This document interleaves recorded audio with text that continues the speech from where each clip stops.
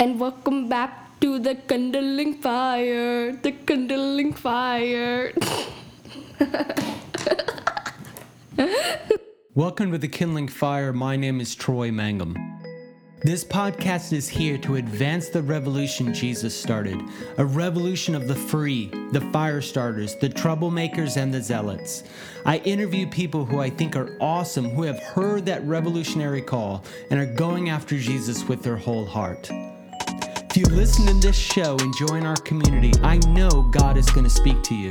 I believe God wants to change the world through you, through your unique gifts and talents He's given you.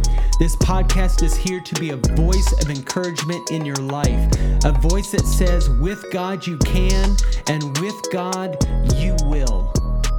Let's get rolling. Hey, I hope you enjoyed those intros. That's actually my youngest daughter in the beginning, and the music is all produced by my youngest son as well. So it's a bit of a family affair. Looks like we made it. I don't know the rest of that song. It's 100 episodes. I am so excited. I can't believe that I made it to 100 episodes. That is just like, what? I'm so excited. Hey, look. So 100 episodes. I've been thinking about a bunch of stuff since I've been hitting that milestone. Like, just what's this all about? I've been getting very existential over here at the Kindling Fire. And, one of the things that you heard on the intro the old intro is I always quoted St. Ignatius, which just says, the glory of God is man fully alive. And I 100% believe that. But I've also been wondering, is there more, right? Is there more to what God wants to do? And I started to think back and about, really my reasons why. Why am I doing this? Why do I continue to do this? What is it that I am being motivated by?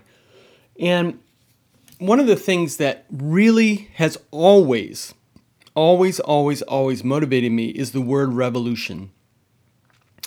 In fact, when I was in high school, I was actually voted most likely to start a revolution out of a high school graduating class of like 700. I marched to a beat of a different drum. I didn't dress like everybody else. I didn't listen to everybody else's music. I didn't really even go with the flow at all. And so they were thinking, oh, you're anti everything, so you're going to start a revolution. But there has always been something in me about justice and about, setting things right. And I really started thinking about the show and well, Lord, am I going after, just self-actualization, for my listeners, that they really become alive and really get dialed into who they are in God? Or is there even more than that?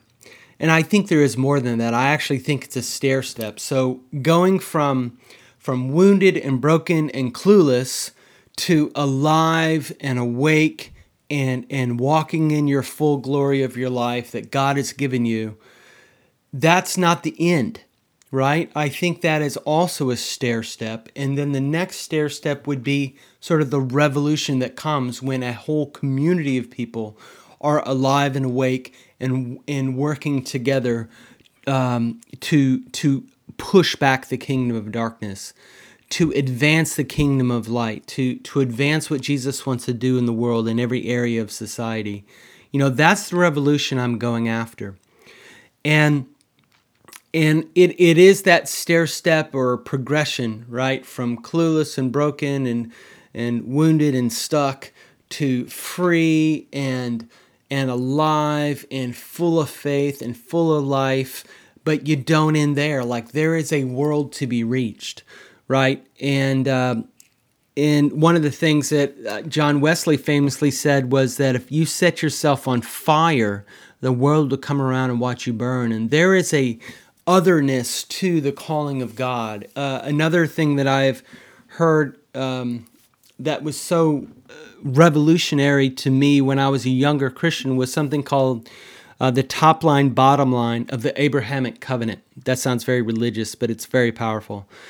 In Genesis 12, it says, God said to Abraham, I will bless you so that you will be a blessing. And one of the things that is very true about church, at least in the West, is pretty much every Bible story and almost every sermon is about, I will bless you. The first half, or what they call the top half of the Abrahamic covenant. I will bless you. But why does God bless us financially, relationally, emotionally, mentally? Why does God bless us? So that we can be a blessing.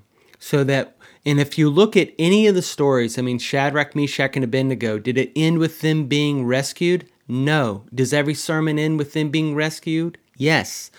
It ends with the king declaring to the entire land that he was responsible for that the one true God that Meshach, Abednego, and Daniel served, Shadrach, Meshach, and Abednego served, was the one true God for the whole land. And so there was a major revival and outbreak of truth because of that result. And that was what God was doing. That was the bottom line of the Abrahamic covenant. Think about with David and Goliath, right? There was a declaration to the Philistines that no, God is not just going to protect us, but he is declaring to the Philistines, we are stronger than your gods. And so, one of the things about that I want to start shifting the show is, or at least in my motivation, I don't know that I will distinctly shift it other than the conversations that I have, but it's really about what is the revolution God is wanting to start through you. This story that I tell is a sad story.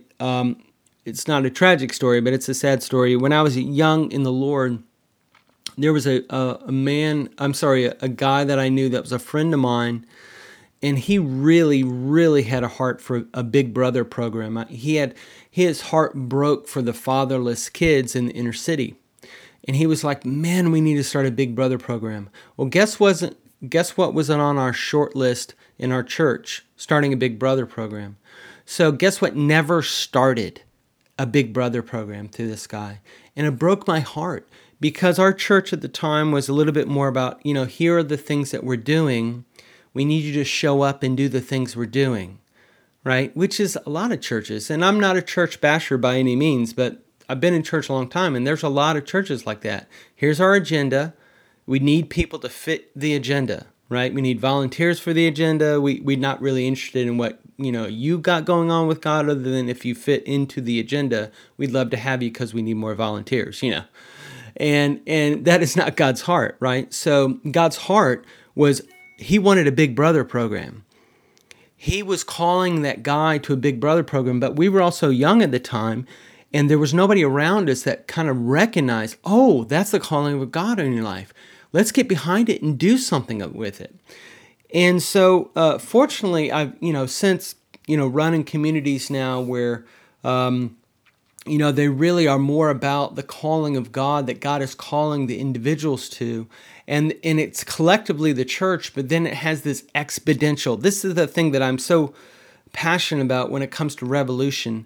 There's an exponential nature of Jesus that he wants to explode on the earth. He doesn't want to add things to the earth. He wants to exponentially grow on the earth. Now, what's so funny is that if you've been around church culture long enough, one of the things that you'll hear about church growth and things like that is that God wants to exponentially grow a church in the sense that everybody is like exponentially behind a single vision and a single goal and a single ministry or single, handful of ministries. Whereas I think what God is more interested in is the exponential growth of the creative God calling on each individual that exponentially grows outside of the church. And we still are a community as a church, but it doesn't mean that every boat in that church is rowing in the same direction other than to give God glory. But the shape of the paddle, the shape of the boat, other than giving God glory, that boat may be going in all kinds of different directions. And I think that's the exponential nature of growth of God. It's not something you corral, it's something you release. And so, one of the things that I've been feeling, is this desire to really mobilize you guys, to really have faith for the revolution that Jesus is wanting to start through you. Like, there are ministries and businesses and families and people to be reached, and God is empowering and instilling in you everything that you need to do that. Now, you don't have to do it alone. We do it all together, and God will bring along others that He is calling towards that same direction as well. And I just wrote down a definition of mobilize. To mobilize is to awaken, excite, inspire, provoke, stimulate, galvanize, and encourage groups of people towards a specific direction. And in my particular case, I'm mobilizing you and want you to move towards the direction that God is calling you into. I'm changing our tagline. I was reading a Erwin McManus book, kind of rereading a book called The Barbarian Call, which is one of my favorite books. And there was a phrase he had in there that just jumped out at me, and it said, advancing the revolution Jesus started. And it was in the context of something else, but that phrase stuck with me. And that's what I want the Kindling Fire to be about. Jesus started a revolution. It was a revolution of misfits, broken people, not the popular kids, not the person that has it all together. It's the revolution of the called. And I want to be a part of advancing that revolution to where Jesus started it with you, and I want to be a voice of encouragement. That's another thing that you'll hear me say is I've really felt from the Lord that He called me as a part of this whole podcast. What I felt like the Lord, and I put this in my ebook if you've ever signed up for that, which is basically He said to me, when the Israelites were about to go in the land and they went and spied it out, and it looked really difficult, and it looked like, look, it's not going to happen. They came back. There were 12 spies that came back, and the first spy, Moses said, what do you think? And the first spy to speak up and says, we can do it. With God, we can do it, was Caleb. And he was older. He was one of the older guys. And then Joshua, who was a younger guy, said, yeah, me too. I believe what he said. I believe we can do it too. And now there were just two. And those were the only two that stood up and said, I think we can do it with God. And then the rest of them had all these reasons why they were going to get killed and awful things were going to happen. And it was, God was, had evil intended for them clearly because it looked so difficult. And they discouraged the entire community, who eventually all died wandering in the wilderness. Whereas Caleb and Joshua were the only two that actually got to see the fulfillment of that promise. I'm being long-winded there, but the Lord basically said to me, I want you to be the voice of Caleb in people's lives that says, with me they can. And I felt like the Lord was saying, there's so many discouraging voices, right? You didn't go to seminary. You haven't proven yourself enough. He was faithful with little, stays in the parking lot forever and ever until you die, parking cars at church. It's like, look, and I'm sorry, that's a little pet peeve of mine for men. I mean, people need to park cars at church, but man, that is not motivate a man. I'll tell you that right now. That is not going to get a man fired up to start a revolution. That's sort of like just another, whatever. I'm sorry, that's a soapbox for me. Anyway, where was I going? Oh, just being a voice that basically said, with God you can, with God we can. And that's what I felt like the Lord was trying to tell me is, hey, be that voice. And I know if you're a parking attendant for a church, I'm not encouraging you, so I'm sorry. Just God bless me. I'm sorry. I didn't mean to offend in that way. But there's more. That's the point there. And, one of the things that I have a real passion about is I feel like, kind of screaming across the churches in the world, free the pews, let God's creative intent to reach the world be let free. Hear God through the people. One of the things that I think as a leader, you need to hear what God is doing in the people. Now, they might not be ready and they may be immature, but that does not mean they are not called. That does not mean that they don't need somebody to come alongside and kind of help them along, but they definitely don't need somebody to come along and say, well, you're immature, or why would God call you to that, and throw cold water on them, which so much it feels like people, that's their experience of Christianity, is people throwing cold waters on all their ideas all the time. And so I really have a passion to let God's people go, let them be released into the things of God, because that's really where the creative ministry happens. And I really try to find those people that are really doing stuff out of the box, because it always has a fingerprint of God on it, and it's usually not done through a series of, 1,000 committees giving approval, saying, okay, yes, we believe this is from God. It's usually them and maybe a handful saying, I believe this is from God, and everybody else is saying, I think you're crazy. So I really, I want that the disenfranchised to feel the empowerment of the Holy Spirit, because that is God's heart. Another thing, in just this 100th episode, as I'm getting older, one of the things that I'm starting to realize is that I believe too little. Like my faith needs to exponentially grow to believe God for more in every sense of the word.